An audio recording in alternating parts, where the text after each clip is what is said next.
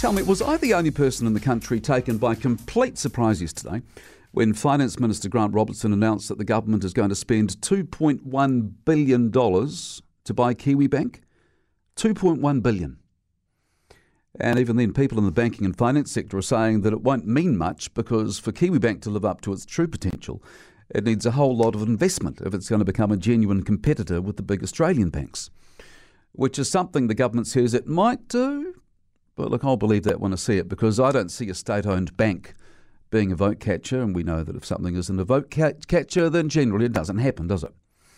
As a banking specialist at Victoria University Wellington, Martin Liberink is saying he's mystified as to why the government would want to own a bank. Here's what he's saying today, quote, "We end up funding a very risky, probably non-viable institution. Not great if you ask me." End of quote, and I couldn't agree with him more. In fact, I think not great is putting it mildly. What I'd say about this, it is just another example of the current government letting ideology rule its thinking. Because apparently the super fund wanted to take a bigger stake in Kiwibank, providing it had the flexibility to allow private investors to get in on the action. So potentially non-state investors could have bought shares in the bank. But the government wasn't going to have a bar of that. Grant Robertson couldn't bring himself to let that happen. And so he's reached down the back of the chair, found a couple of $1 billion, and announced that the government will buy it outright. That, of course, is if the Reserve Bank gives it the nod, but I don't think the government would be announcing this if that part of it was anything more than a formality, so it will happen. And the government will have its hands all over Kiwibank. And what those in the know see happening is the only further investment the government might make into the bank in future is stepping in sometime if debt needs to be paid off, which in effect would make Kiwibank what the experts call a zombie bank.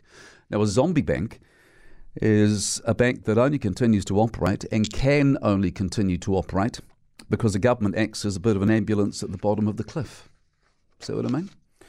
I heard one expert telling Mike this morning that Kiwibank has provided an illusion of competition in the banking sector, but it's never actually been able to compete with the big banks because it doesn't offer the range of services and products that the Aussie outfits offer. And in the years since the late Jim Anderton pushed hard for a 100% New Zealand-owned bank and got what he wanted, of course, since then it's only been a small player in the market and it's probably going to stay that way, which has largely been put down to the bank not having the capital to expand and grow. And from what I'm reading today, there aren't many people around the traps who think that's going to change with the government in charge. Yes, it's spending $2.1 billion buying Kiwibank from New Zealand Post, ACC and the Superannuation Fund because those outfits don't see owning a bank fitting with their long-term strategic and investment plans. But the government isn't going to keep pouring money into it, and so not much is going to change. And so the question it raises is this: is a state-owned bank or a government-owned bank really a priority right now? And my answer to that would be no. And are there other things that $2.1 billion could be spent on? Well, my answer to that is of course there are. Put a list together, shall we? Now, I'm not a Kiwibank customer, never have been, and that's probably because I don't give two hoots whether a bank is locally owned or not. That's why I could never appreciate the fire Jim Anderton had in his belly over getting a New Zealand-owned bank up and running.